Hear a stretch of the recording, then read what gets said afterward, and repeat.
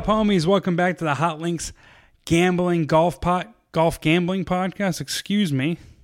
I'm not going to edit that. I'm going to leave that right there at the top. I got the homie Dan Z back after a week off. We're going to break down the 2023 Players Championship played at the TPC Sawgrass.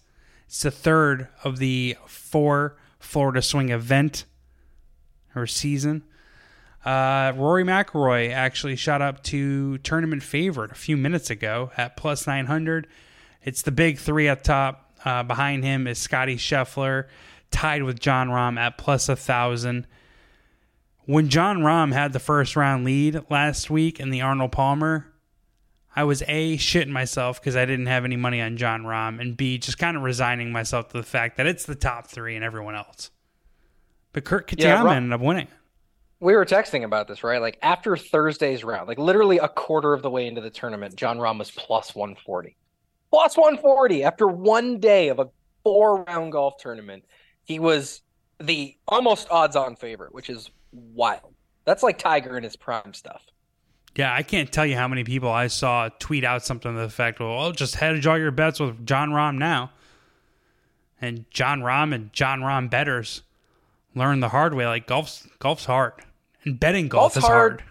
So what's also tough and you have to keep in mind is that, you know, when it comes to golf, like you have to look at the tournament. If it's one of those like high scoring tournaments where guys like Rahm's not losing that tournament.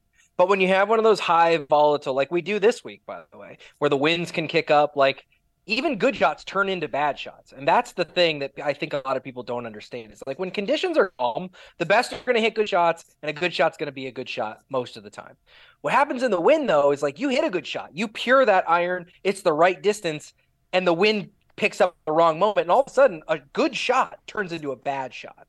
And that's where the volatility comes in, and that's where you can see lesser players come up and where better players can struggle. Now, Rahm's struggles were sort of insane that he struggled for 3 straight days. I'm not just pinning it all on that.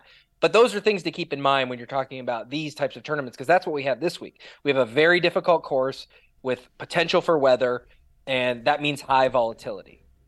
Have you looked at the weather forecast? It doesn't seem to be that bad, but I looked yesterday. I don't have the most updated weather forecast.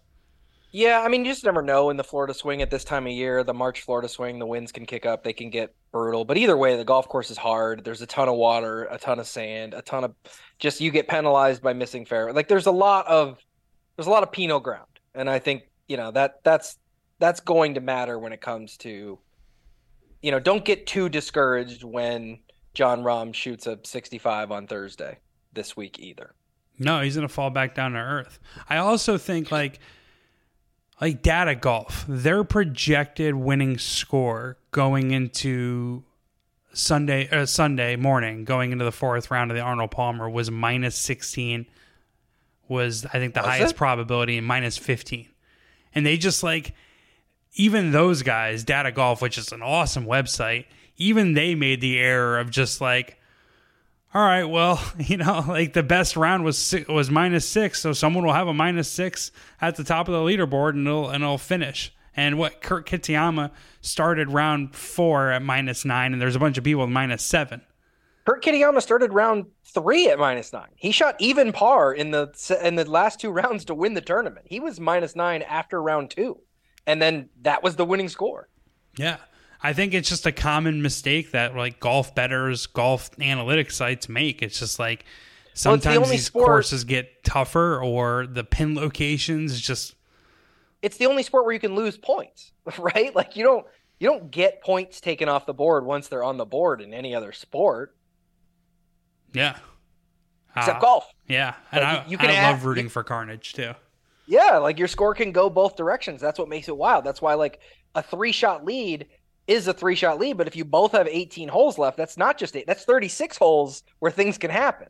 And that's what makes golf so fun to watch is like even a guy with a big lead, a couple bogeys in a row, it changes things. Again, because you can't set the pace and then just like, oh, that's my, you know, I can't go under 14 under because I'm already there. Like, oh, yes, you can. And it can happen quickly.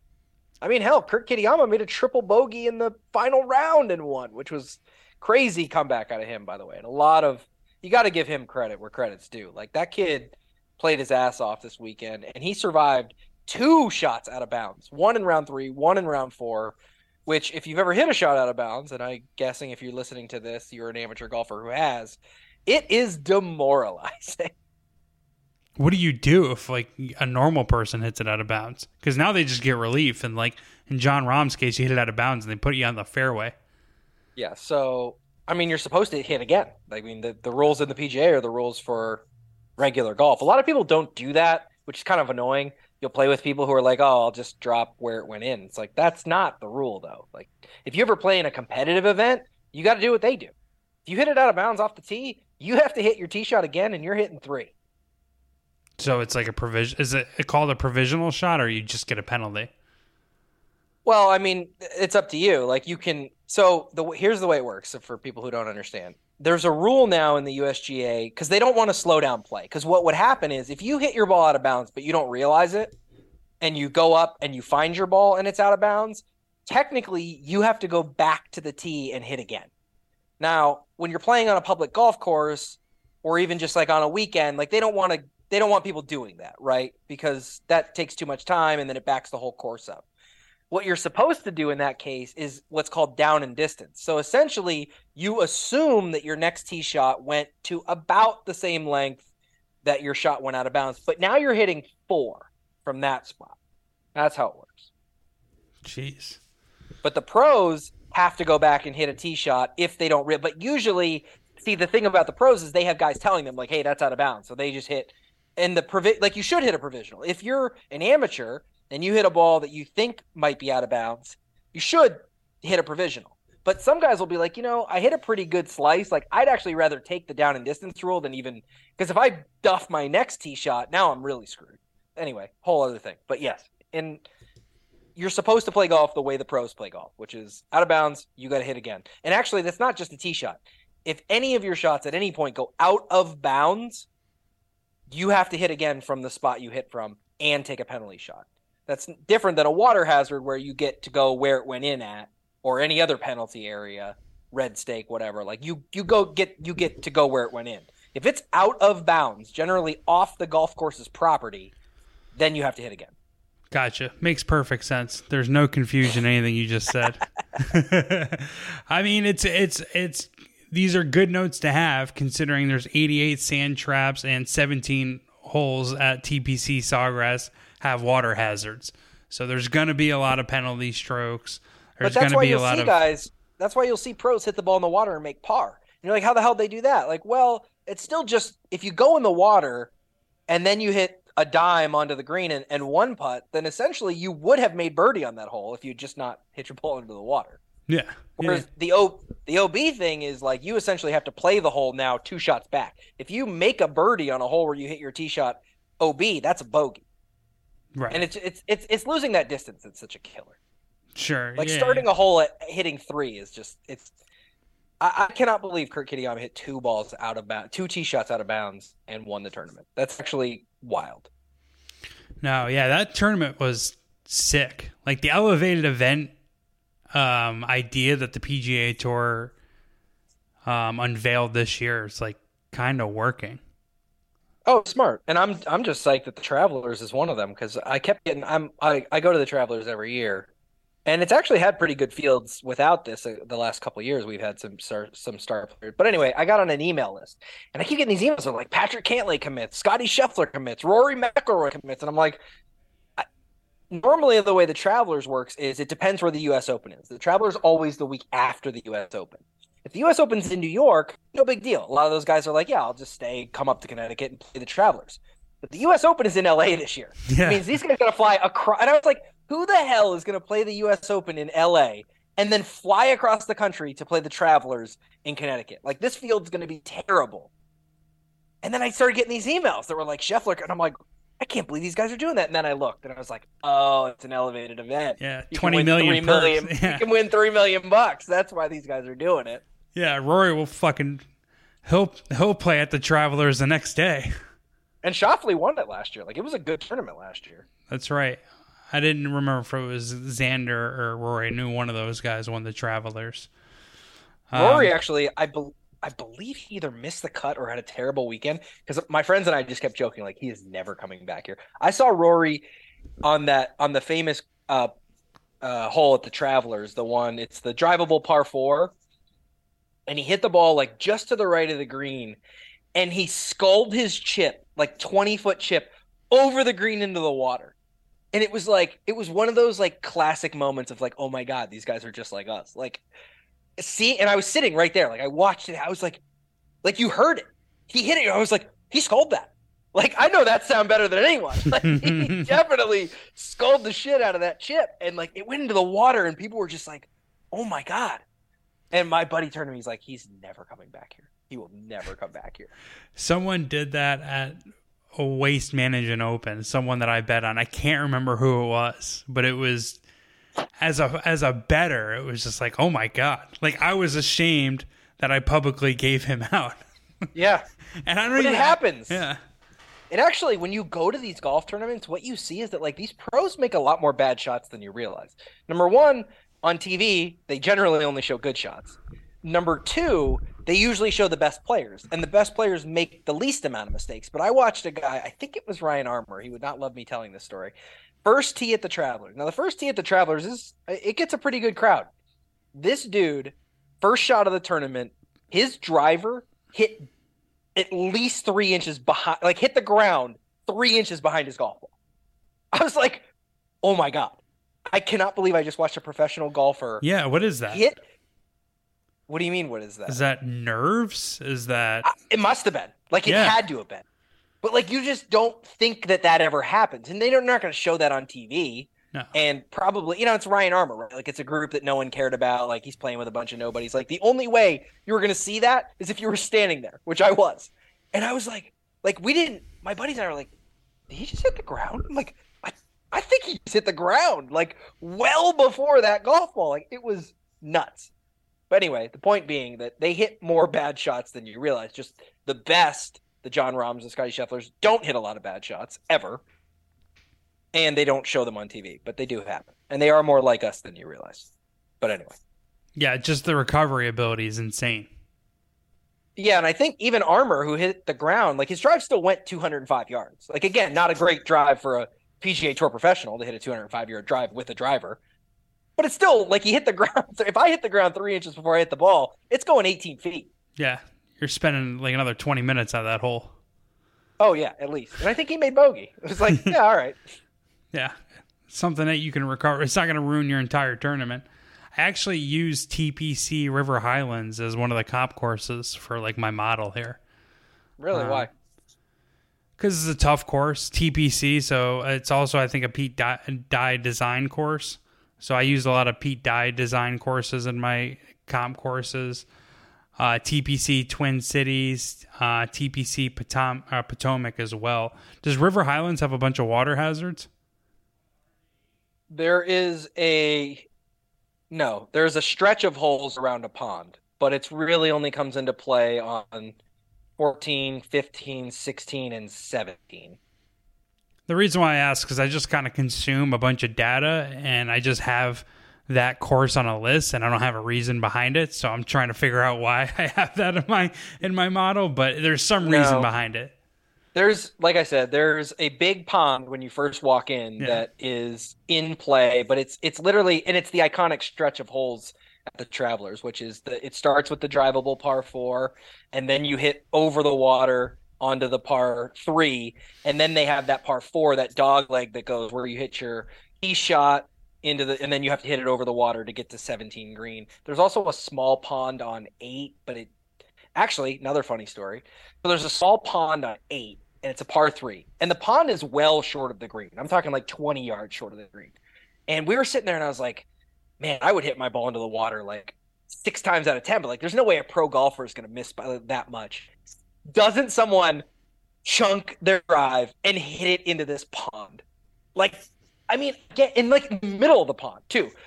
With where the pin was, this dude missed his shot by 50 yards. No exaggeration. Had to be 50 yards. Wait, was it a second shot or was it an off the tee? No, it's a par 3. It's par 3. Par 3. Like clean lie, par 3. And we were just talking about how it, like, why is this water even here? Like, for a pro, there's no way you're hitting it in the water. It's so far from the green. There's just no reason to hit it in the water here. Doesn't somebody like sky one straight up in the air and hit it in the water. It's like, wow. Okay. Well, there you go. It does happen. These guys are just like us. You know what I like about this event, or what I find most interesting about this event, is I think this is the first and only elevated event in the PGA Tour that's going to have a weaker field than last season. And that kind of brings me into my first pick.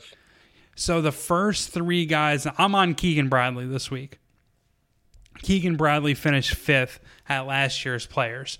He's just the worst. 3 of the 4 guys in front of him. Hold on, take it easy, all right? He's a fellow St. John's guy, all right? Just the worst. Dude, I graduated from the same year and with the same degree as Keegan Bradley in St. John's, and I didn't have a single class with him, and like all my friends had a class with him, and like after he won I think he won the PGA championship the year after we graduated.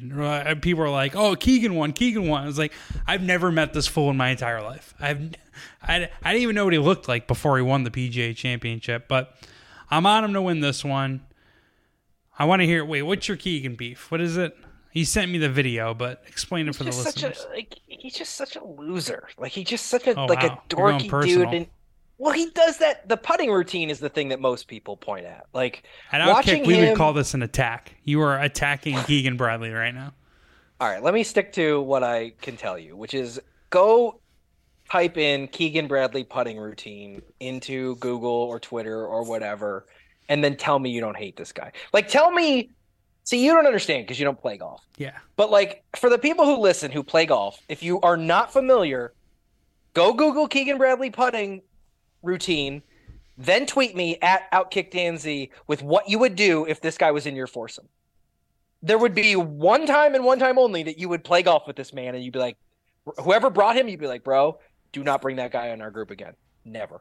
It's not a practice routine. It is on the hole. This is how he behaves, or at the hole. Yes, he does that thing where he takes like how they feel the ground with their 2 feet to the side, but he takes a step every like 6 inches, like a 5-foot putt. This dude does like 3 different steps, and it's like, it's funny when so what happens is I root for him to miss it. I'm like, you did all that and you missed.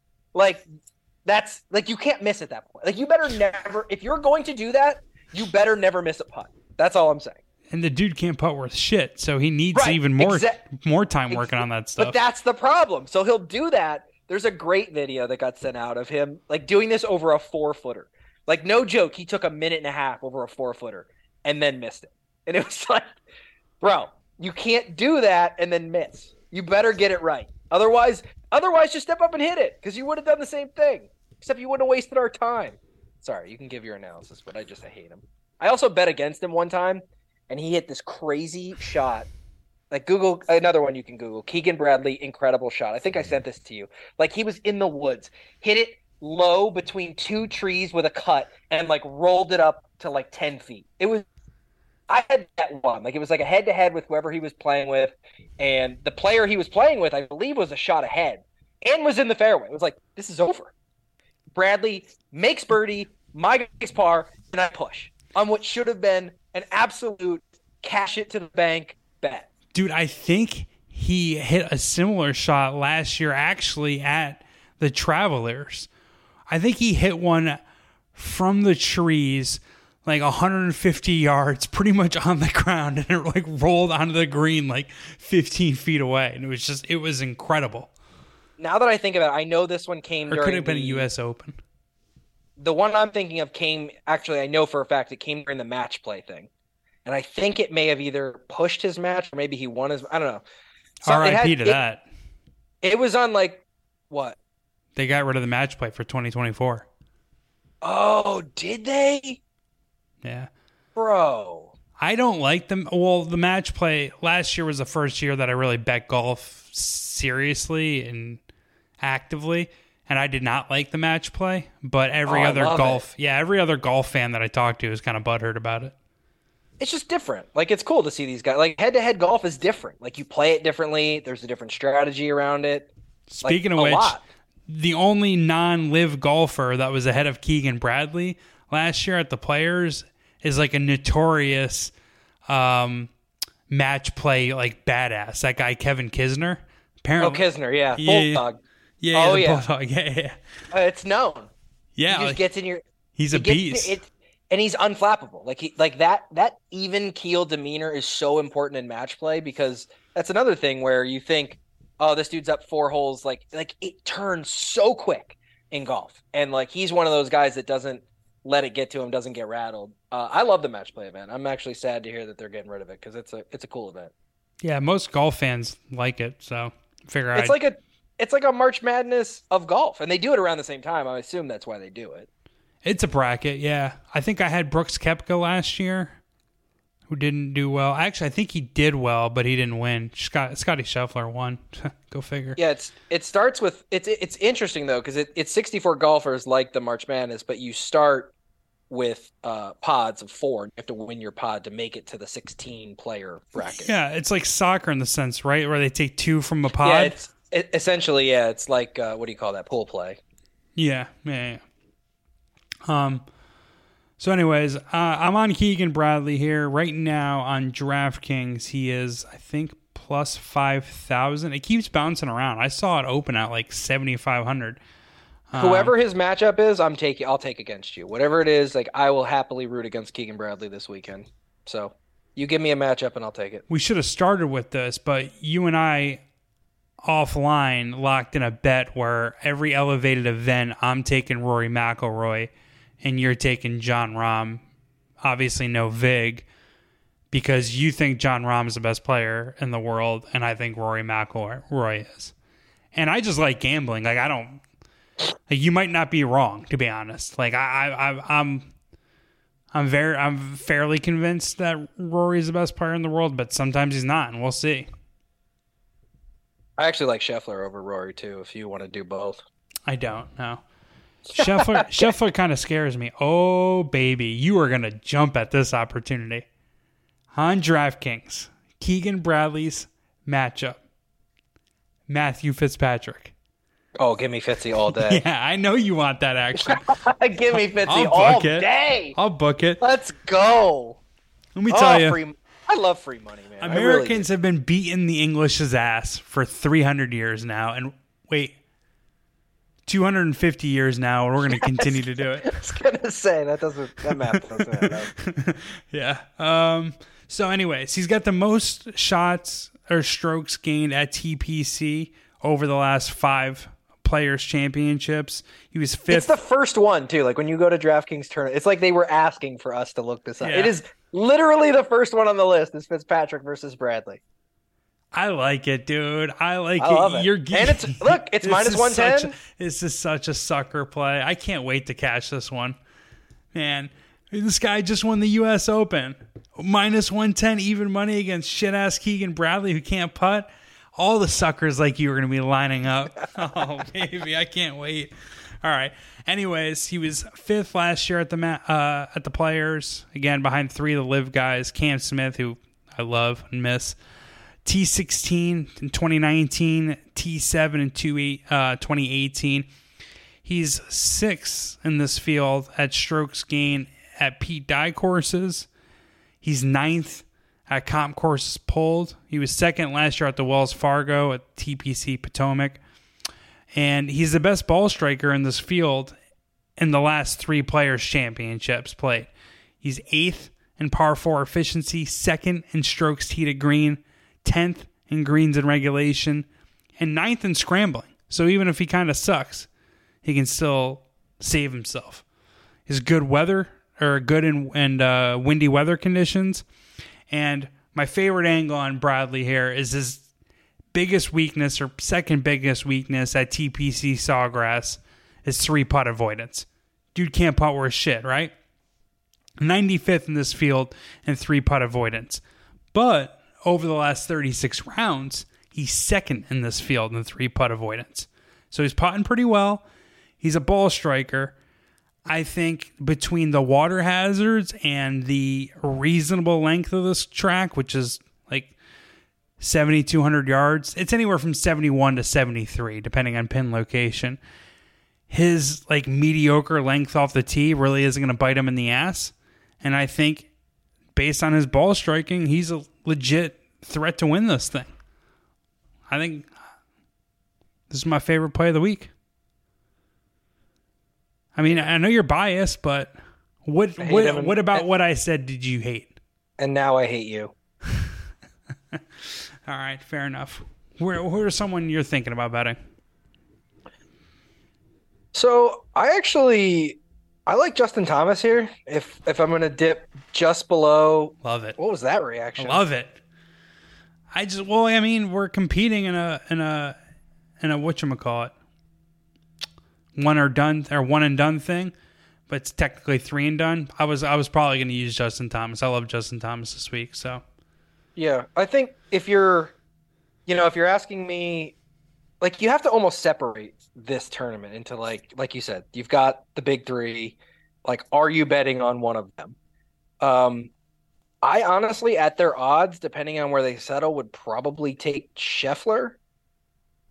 But that was when I originally saw him, he was at plus 1,200. Now he's at about, I have a tough time betting a golfer at plus 1,000 or lower. Like, I really like anything 10-1. It's tough for me. But I would pick Scheffler if I were going to pick one of the big 3. So, but I want to just kind of move past that. Like, we all know they're really good, and there's a decent chance one of them is going to win the tournament. So if I'm going to that next level, I think Justin Thomas would probably be my target. I don't have like a ton of stats like you do to back it up. Just more of like a feeling that I like the way he played last week. He does well in Florida. He played at Alabama. It's very similar sort of conditions that he's used to. I don't really have a lot on it other than I like Justin Thomas. I like betting on Justin Thomas. He called himself the F word. I thought it was funny, and that's pretty much where I'm at on it. Over the last 36 rounds and all my custom stats that I searched for this tournament, Justin Thomas is number 1. 3rd in strokes gained on par 5s, which is huge because you got to score on par 5s in these perhaps tough events. But see, that's what John. But then I have to ask you about John. Like, John Rahm scores on par 5s better than anyone. So, where is your hesitation with Rahm? I believe they showed a stat that. No, I don't have hesitation with Rahm. It's the same analysis that you have. I just don't want to bet someone in 144 golfer field at fucking 10-1. No, I get that part, but you also you're like, no, Rory's better than him. Yeah, I just think Rory's the best player in the world. So, I mean, it's sad though. Like, you're taking an Englishman, I'm taking a Spaniard. Like, we should be backing Scheffler. That's our dude. He's actually kind of looks like you a little bit. He's even worse in English. He's Irish. Actually, I prefer Irish over English. Oh, I'm sorry. Apologies. You're right. I knew that. I don't know why I said. He's from Northern Ireland, right? Isn't that even its own thing? Yeah, they are not chill with England. Sorry about that. Apologies, Rory. I know you listen. I know you're one of our biggest supporters. Scheffler should be your guy. Like, he's kind of like a tall, chubby, white dude, like a little gangly.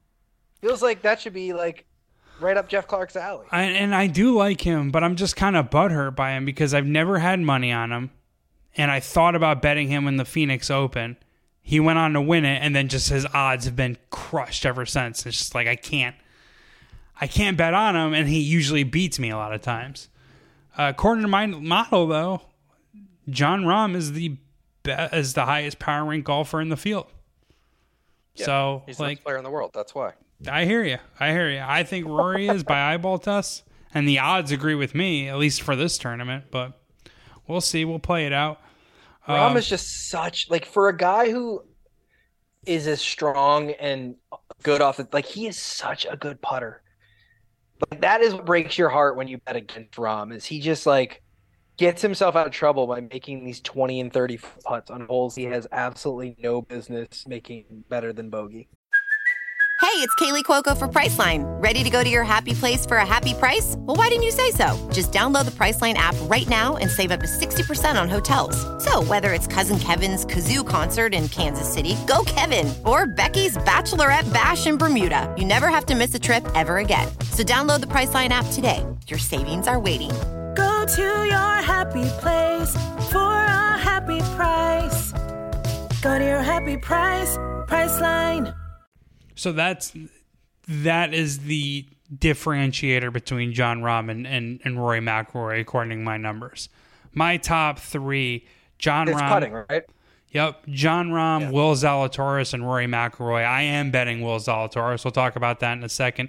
Jon Rahm putting on Bermuda, 12th in this field. McIlroy, 84th. Jon Rahm putting on firm and fast greens and lightning fast greens, 19th in this field. Rory, 123rd. Yeah, he struggles. Yeesh. On my stats, Rory's 1, Rahm is 12. Rory's got better comp course history, better play at Pete Dye design courses. Technically, Jon Rahm is trending better than every golfer in the world, including Rory, but like I have slight issues with that only because I use fantasynational.com and they don't look at European or DP World Tour stuff, and I think he's won.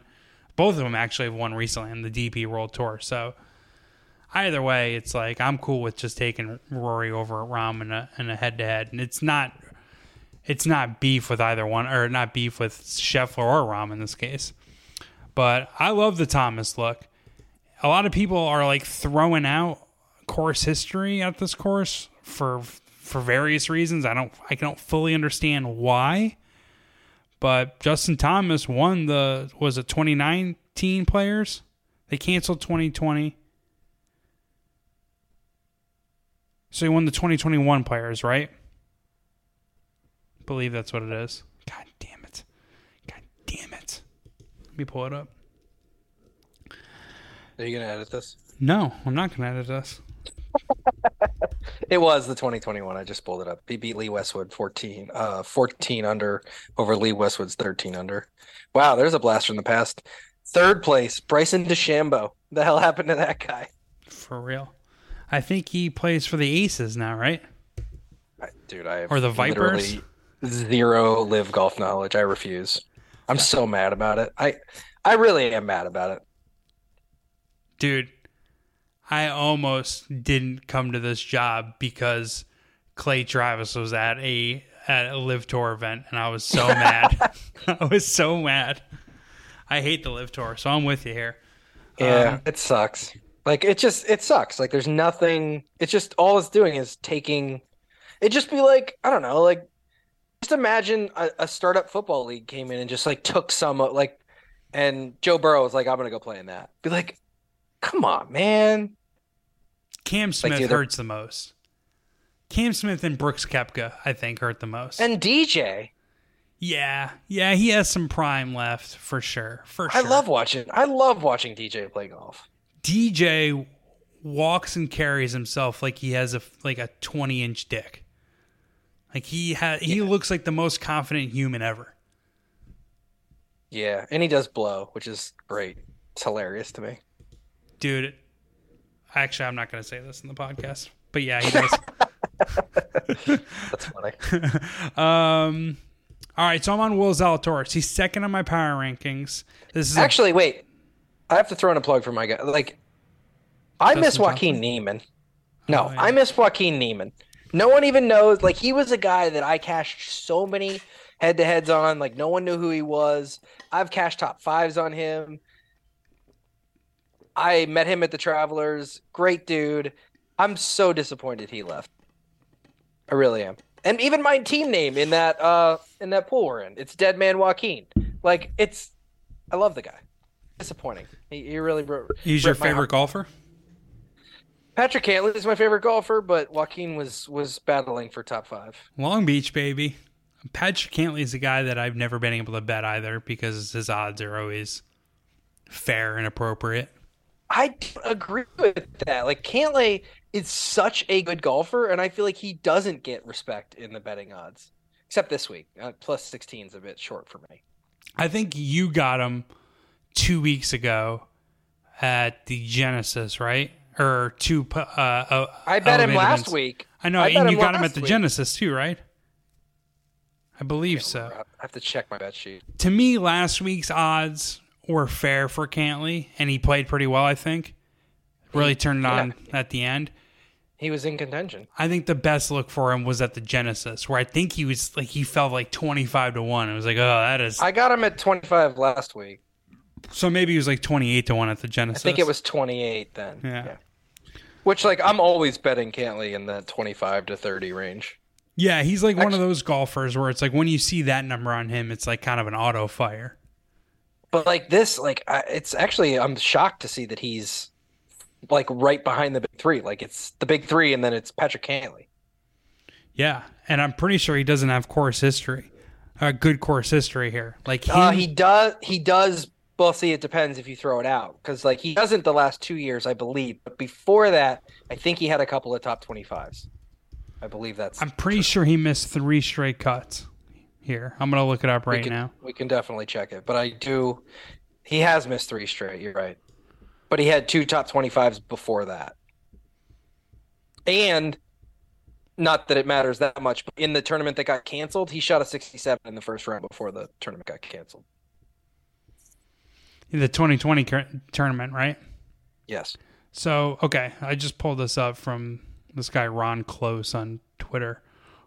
He said Jordan Spieth and Tony Finau have missed a combined 11 of 13 cuts here.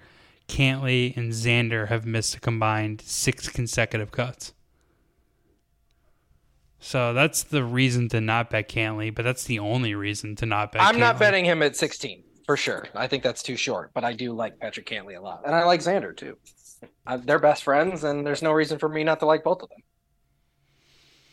I zig every time Xander zags. Every time. Like, I bet him he'll play one bad tournament out of, like, 8, and I have money on him every one of those bad tournaments. And it just, leaves me butthurt. I texted you this weekend, like the second I finally like bet on Scotty Scheffler, because I always want to, because I like Scotty. The second I do, he's missing the cut, like guaranteed. Book it. Yep. If I come on this podcast and say I'm betting Scotty Scheffler, you should run to his plus 800 to miss the cut, because it'll happen. Actually, what is he to miss the cut? Hopefully you jinx Jon Rahm this week. No, you can't jinx Jon Rahm, man. So, Zalatoris, I'm thinking it's a buy low spot. He struggled to make the cut last week, and Arnold Palmer really was never in contention. I think he finished like 50th or something. So, didn't make anyone any money unless you laid minus 500 on him to make the cut. Scheffler's only plus 400 to miss the cut. It's interesting. What's the biggest payout? Rory at 500. Well, those numbers kind of line up, right? I would think they would both be a better payout, but that basically, so at 4-1, then it's 20. They're saying there's a 20% chance that Scotty Scheffler misses the cut. That's interesting. But that also goes to show you about golf, right? Like, he's one of the best players in the world, and there's a 20. This is why, and we could talk about this. This is why, though, the PGA is going to try to go to these like live golf type events where they have no cut, because they don't want Scotty Scheffler missing the cut. They don't want fame. It's like the opposite of the NBA with the load management. Like, you paid for a ticket and your guy's not on the floor because he hurt his pinky finger the night before. The PGA kind of feels the same way. Like, if especially you look at, I always go to the Travelers because it's Connecticut. Like, Connecticut has nothing. There's no pro sports in Connecticut. If you want to go see pro sports, you have to either go to Boston or go to New York. So there's nothing. But we have the Travelers, and we get some good golfers. If I bought a ticket on Saturday and Rory missed the cut and I don't even get to see him play, like, I'm pissed. I'm absolutely furious that I don't get to see Rory play, or Scheffler or whoever. Pick your guy. There's a 20% chance that guy's not going to be there on the weekend. It's annoying. I get it. I'm not saying I like it, but I at least understand the logic. Yeah, you want to have your best guys playing on the weekend. I get that logic. Exactly. And Rory was talking about in his players press conference that I was watching this morning. That's right. I'm at that level of golf where I'm watching local news telecasts of what they're saying about the course conditions. Like, I watch so many preview videos. But Rory in his players press conference this morning was just saying, like, hey, Tiger won 28 no-cut events. No-cut events have been around forever. It's just now we're leaning into them a little bit more. Rory is the man. Speaking of which, tee times and groups are released. Rahm, Scheffler, and Rory are all in the same group, teeing off at 8:56 your time. So they went elevated event, elevated groups. Yeah, they're not messing around. PGA wants to squash this Live Tour rivalry. I don't know. It's not really a rivalry, but who did they put? Who did they put JT with? Like, is it like totally? I meant to look at the tee times. So this was a featured group, and they actually released this on I think like PGA's Twitter. But Justin Thomas is in the 1256 group with Max Homa and Jordan Spieth. Yep. So they are loading up. Zalatoris with Xander and Kurt Kitayama. Interesting. Okay, that's an interesting one to me. Dude, all these groups, maybe it's just because I follow golf so much, but all these groups look sick to me. They are. Except Keegan. He's with Seamus Power and Chris Kirk. Yeah, because they don't expect him to do anything. But my guy, Fitzpatrick, who I just got, is in a feature group alongside, I believe they did a European feature group of Matt Fitzpatrick, Shane Lowry, and Victor Hovland. Dude, Keegan's definitely better than at least two of those guys. Which two? Lowry and Hovland. Don't you dare say Victor. Don't you dare say Victor. When's Victor going to win anything in this country? I guess that's not fair. Keegan Bradley. Victor won a tournament. I don't think it was in this country, though. I was very selective with my wording. But Keegan's one win this year was in Japan, so. At a no cut event, actually. It was a sick field. Wait a minute. No. It depends how you define it, because Victor Hovland won a Puerto Rico event. The Puerto Rico is America, baby. We do own it. Fair enough. I'm pretty sure. I'll have to check on that, but I'm pretty sure. No, we do own it.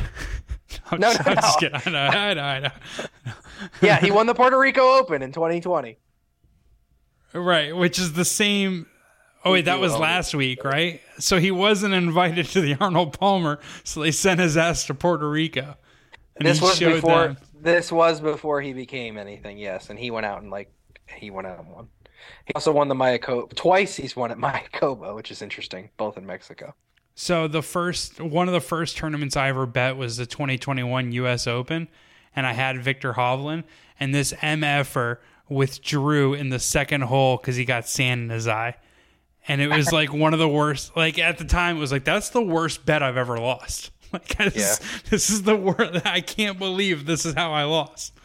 Like, I don't know. It didn't turn me off to golf. I'll tell you that. All right, so I'm going to try to do this again. I'm going to bet Will Zalatoris. He's second in my power rankings. It's a buy low spot for him missing out Arnold Palmer. He's notoriously a shitty putter, but he's picked up strokes on the greens in the last He's not, though. Like, he's the not. stats. You're right. It's weird, right? Like, he misses short putts that go viral because his putter does the figure eight that, like, only amateurs do. But, like, from, 10 to 15 feet or something, he's fine. Yeah. If anything, might be above average. It's just he's missed, big putts at the U.S. Open, PGA Championship, and Masters, and it's kind of like it walks around. He that hangs around his neck. And the videos that go viral of him taking the putter back and it's swing, and you're like, that should not happen. Like, pro golfers should not be. Their putter goes back and through clean, and his just doesn't, which is wild. But then he'll also make those putts, so it's like, I don't know, is it that the point's to get the ball in the hole, right? Like, who cares? But also, you can do the stats, but I'm pretty sure just based off of what I know, he's not as bad a putter as the perception. No, that's fair. But what is keeping his number as low as it is? Because right now he's 3,500. I don't think his form is very good. Is it the lingering back injury that has the market scared too?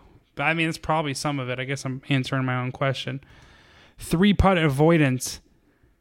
What are his most recent finishes? I don't remember him being in contention lately. No, dude, he recently finished really well at a tournament. Wasn't he... At Genesis, wasn't he top 10? So 3-putt avoidance, he's 37th in this field. So he finished 4th at the Genesis thanks to a 64 on Sunday, which means he was basically out of it and then put up a huge number on Sunday, that's no problem there. But that's why my brain doesn't remember him being in contention, because that means he wasn't really in contention until the end. He backdoored it, but Rahm won at -17. He was 4 strokes behind. Yeah, fair enough. Okay. But like then before, okay, so you got the Genesis, fine. But he finished 53 at Arnold Palmer. He got cut at the Farmers Insurance, 36 at American Express, 11th at the Century Tournament. Like I don't know. I don't feel like his form is, because he had a stretch last year, like at the majors, where he just was in every like he was in contention every major last year. I ran a golf pool. I remember it was like you pretty much had to pick Zalatoris. It's like he's for sure going to finish top 10. It's just what he does. No, that's all fair. So which is actually goes to your point though. Like this is not quite a major, but it is sort of like the unofficial major, and he does seem to be a big game hunter. So it's not terrible to back him in a big event like this. Yeah, I mean he's 10th in strokes gained at TPC Sawgrass in his first 2 appearances. I don't think he did that well. I think he was like 20th and 21st in his first 2. But he was first in good drives gained and 5th in greens in regulation. So he's getting around the course pretty well. And he's 7th in my stats, 2nd in my power rankings. He's the 4th best ball striker in this tournament. 5th tee to green, 7th in greens in regulation. So he's got the game to compete in this, and I think I'm getting him at a buy low price. It could be mostly based on, like you said, recent form, some of the lingering back issues, but like at that number, he's like one of those guys that it's like I'm gonna take a shot. So I guess I think the bar for Zalatoris is too high, right? Because you look at this stretch I was just looking because I was like, I remember him just like being the best player in the world for like a hot minute. And his finishes starting on March 27th of last year. So, similar time to this year. Tied for 5th at the World Golf Championships. Tie 6th at the Masters. Tie 4th at Zurich. Cut at the Byron Nelson. Lost in a playoff in the PGA. Cut at the Charles Schwab. Tie for 5th at the Memorial. Tie for 2nd at the U.S. Open. Like, that is 1, 2, 3. That's like 3 majors and 2 pretty big events. The Memorial, if you count the Memorial as a pretty big event, which I do. Then he finished top 5 in all of them. And like even at the Open finished, in the top 30, which is pretty good for an American playing, and I believe his first Open. The Open, the British one, right? Yeah, last year was his... Yeah, real golfers don't have to clarify that. Yeah, but I'm not a real golfer, and B, I don't know. We're maybe the audience aren't all real golfers, and they need to know which one of the Opens we're talking about. You're a man of the people. Yeah, you're a man of the people, Jeff. I'm sorry. Yeah, I got to dumb it down for us dumbasses. Ben Griffin's another guy that I'm liking. Just like a little sprinkle at 250 to 1. Your broadcasting transitions, chef's kiss. Dude, I'm still working on them, to be honest. By the way, Ben Griffin, I'm in. I am not. Let me see. Let me give you one more here because I haven't really done much other than argue with you about stuff that you like. Yeah, you're mostly playing defense. I got to look at my model. Excuse me. Hold on. Let me plug in a few stats here. Check out my model. See what I got. Dude, I can't help myself with Hideki Matsuyama either. I know you love him. Who's his matchup? Are we doing that one too?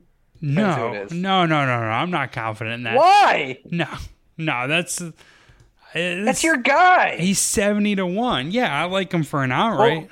Right. So who's the matchup? Not even DraftKings wants to do it. They don't have a matchup for him. They don't. That's too bad. Viktor Hovland versus Cam Young. I don't like what I've seen out of Cam Young lately. I don't want that action. Ben Griffin, though, apparently, according to Fantasy National, there's a lot of like short irons, like from proximity 175 to 150. And that's where Ben Griffin low-key kills it. He's actually 14th in my stats. He's 20th in proximity 100 to 125, 9th in 125 to 150. Pretty good ball striker, pretty good tee to green. And it's it's 250 to 1. Are you on Jay Day here? I want to be. he backdoored a top 10 for me, and I just feel so lucky, and it's like, I'm good here. I don't know. He's good at this event, though. I know he is. I'm shocked that you haven't brought him up yet, because you love J-Day. He's playing pretty well. He has great courses. Like, he has everything you would look for. Like, and his odds aren't prohibitive, like cost prohibitive, I don't think. 28-1. Yeah. 28-1. Depends where you look. I see him at 34 here. I mean, maybe not DraftKings, but yeah, I'm on DraftKings. He's 28-1. He's 6 in my numbers. He's 4th trending, 9th in course history.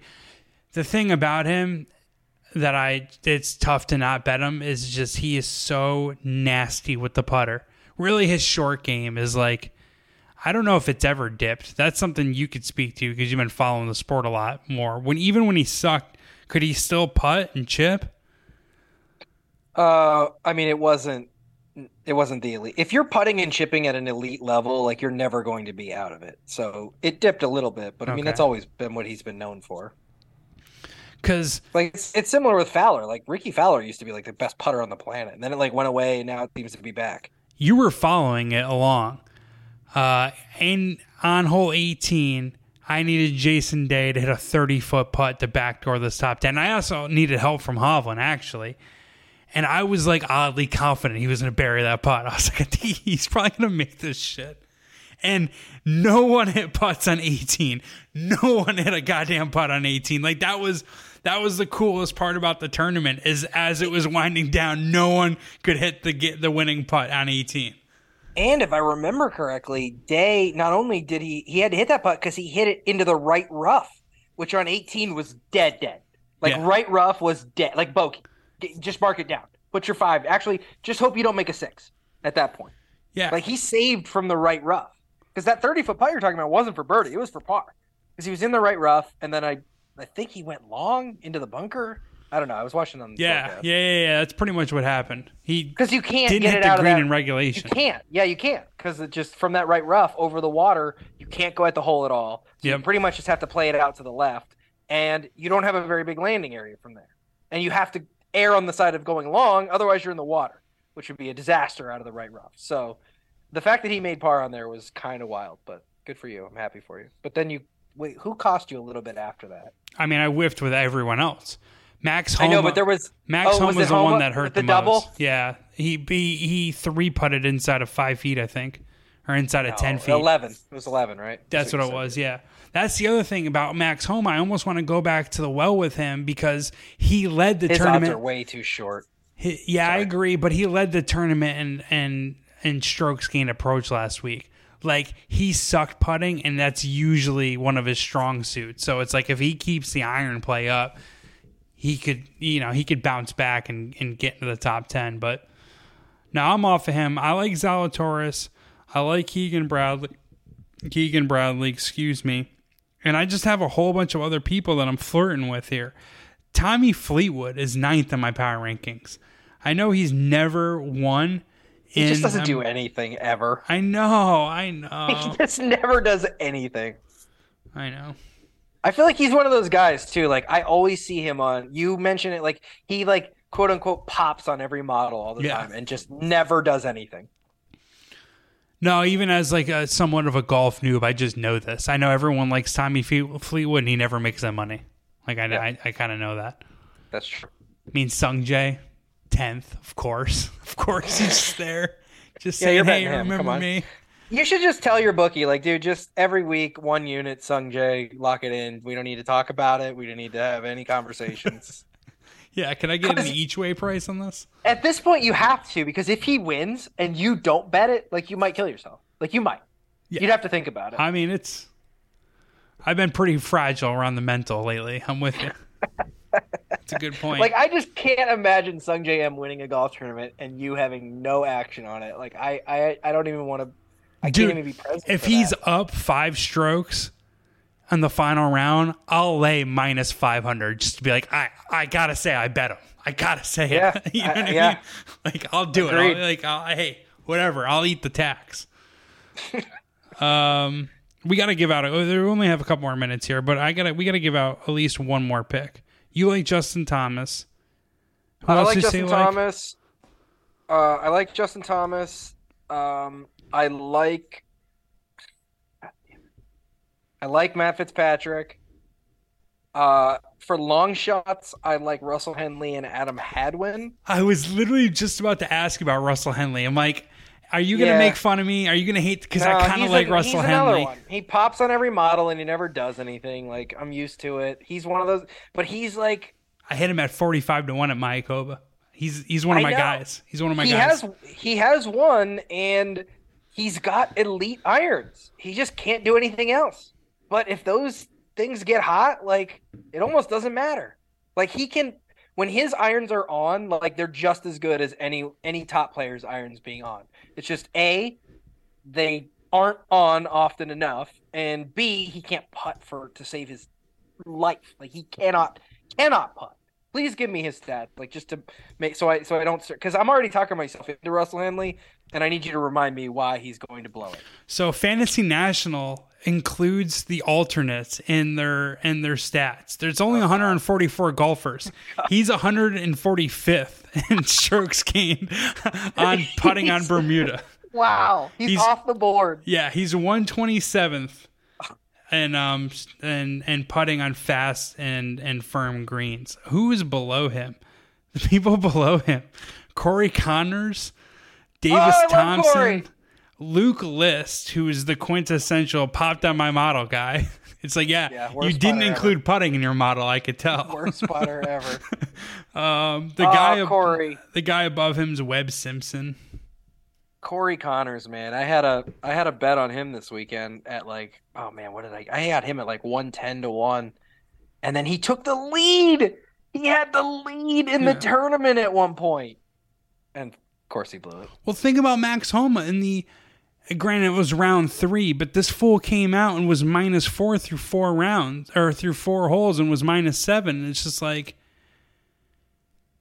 the ticket, like, I didn't really have a sweat. I had no sweat on him for Sunday, but like, he could have easily been in the mix, right? I mean, golf is so much fun to bet. I love this shit. Well, we had a conversation earlier about like, and this is why you end up betting a lot of bad putters, because putting is one of those things that is pretty fluky and volatile, right? Like you just get a hot putter, like even bad putt. And if one of these guys who's elite with irons just gets hot for a week, like, they're going to win the tournament at 50-1 or worse. Yeah, and don't even need a good putter. Like, if they put everything like 4 feet away, it's like, all right, whatever. And if they put field average, they're in contention. Like, basically, that's a hot putter for them. Like, I'm not saying you need to be top 10 strokes gained putting. Just be in the middle of the pack with those irons, and you'll be fine. And that's why these guys, again, like, we're just gonna start calling them the model poppers. Like, they just pop on the model because, like, any iron off the tee, like, good at all of it, but just can't put the ball in the hole, which kind of important, by the way, when it comes to golf. Like, actually putting the ball into the cup, very important, it turns out. That's how you score, I think. I'm with you on just how do you do your golf betting?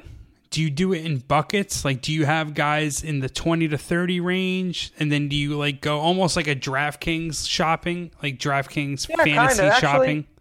I never really thought about it, but kind of, yeah. Because that's my argument for Matsuyama, right? Like, going back to the well with Matsuyama sounds stupid, but it's like he's 70-1, right? And it's like Masters champion. He actually tied the course record. You mentioned someone shot really well in 2020.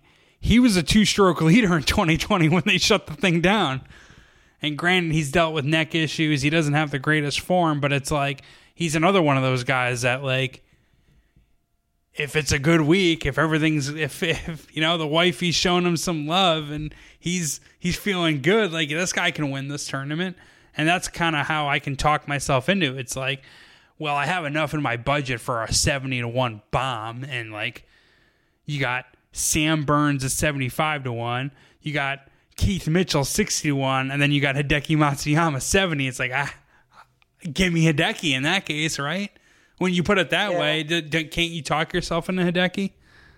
I don't know what the hell happened to Sam Burns, man. Yeah. But that dude was really good for like a good stretch, and now he has the yips or something. He won 3 times last year. I cashed on him, and next week's tournament, the Valspar, he's won 2 straight. I got him last year. He's going to be a favorite next year or next week because it's not a non-elevated event, and he's pretty much got to go back. Let's see. Man, he's been. Well, he finished. I guess his form isn't even that bad. Like he was like 9th at Farmers, right? He was let's see. He was in the Farmers? Let's see the Farmers here.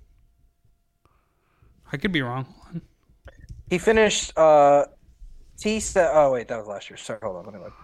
T11 at the American Express and T6 at the Waste Management before getting cut in each of the last 2 events. And it wasn't even hot. Like his putter was good. I mean, it's always good, but he played 11th at 11 at Amex, 6 at Phoenix, and he picked up strokes in the 5 major categories. So it's like solid game. Just completely sucked last week. It seems like though he is one of those guys that plays a lot better at those events where the winning score is like 20 under and not so much on these like grinder type courses. That's sort of my read on Burns, although he played well last year's Arnold Palmer, now that I'm looking at it. You didn't bring this up with Will Zalatoris, but that is one of the things I hear a lot of golf handicappers say about Will Zalatoris and Matthew Fitzpatrick a lot. Like people are like, I'd rather bet Matthew Fitzpatrick in a major than in a regular tournament. Well, he's Matthew Fitzpatrick's the opposite. I'm arguing that Sam Burns is the opposite of Matthew Fitzpatrick.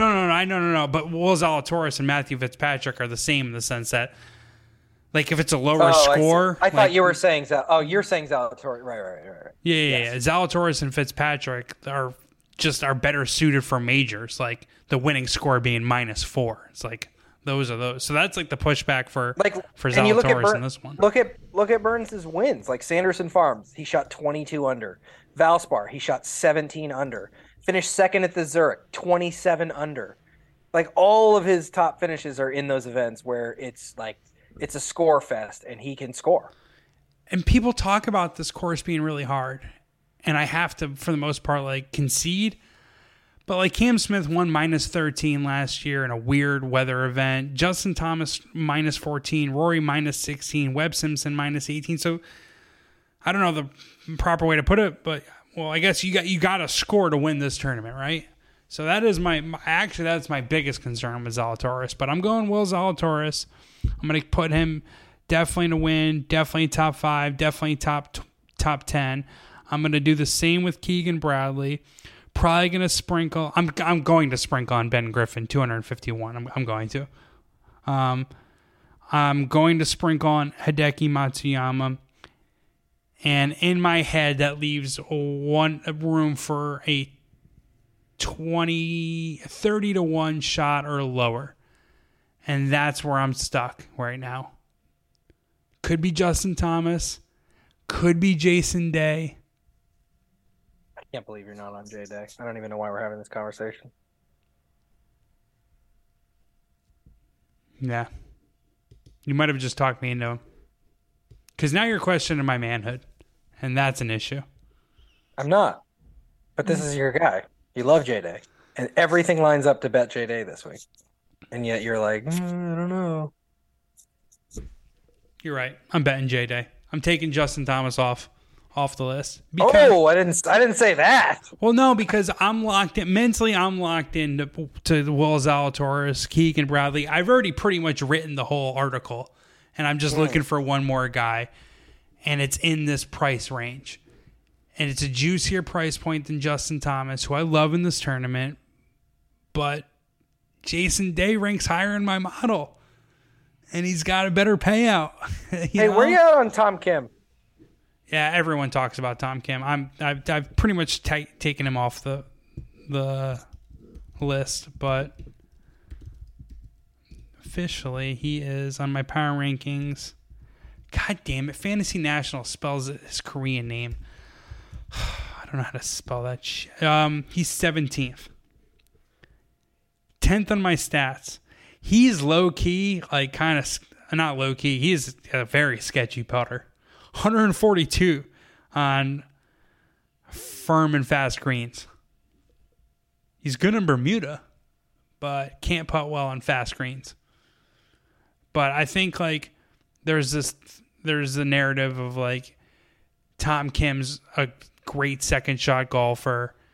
He's not extremely long off the tee, which isn't going to really hurt him in this course on this track. So I've heard like several golf handicappers be like bullish on betting Tom Kim this week.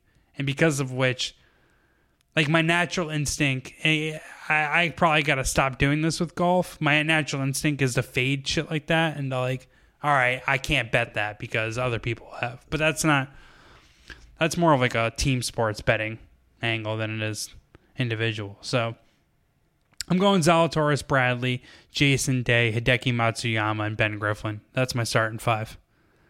All right, so starting 5, I like that. You know what? If we're going to do starting 5, I'll go JT, I'll go Fitzy, I'll go Hadwin, I'll go Henley, and I'll go Scheffler.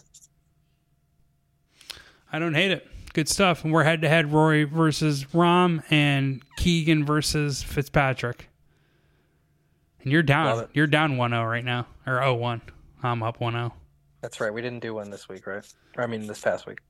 No, you tried to get me to bet Moronk or something. And I wasn't going to do it. I was not going to. I didn't try to. I bet that with on my. That's such you an messaged me hoping that I would say, "Oh, I like Moronk." No, I didn't. All right. I didn't even. I was shocked you knew who he was. I don't. I don't even know if I'm saying his name right. I don't either. That's how I've been pronouncing it though too. All right, guys. Thanks for listening to the Players Championship Hot Links Golf Gambling Podcast. Hopefully, it provided you with some info and some intel to help you make some good golf bets. If anything, we had fun talking about it. So show us some love on social media. Leave a nice review wherever you get podcasts or everywhere podcasts live, Spotify and Apple. Until next week, peace.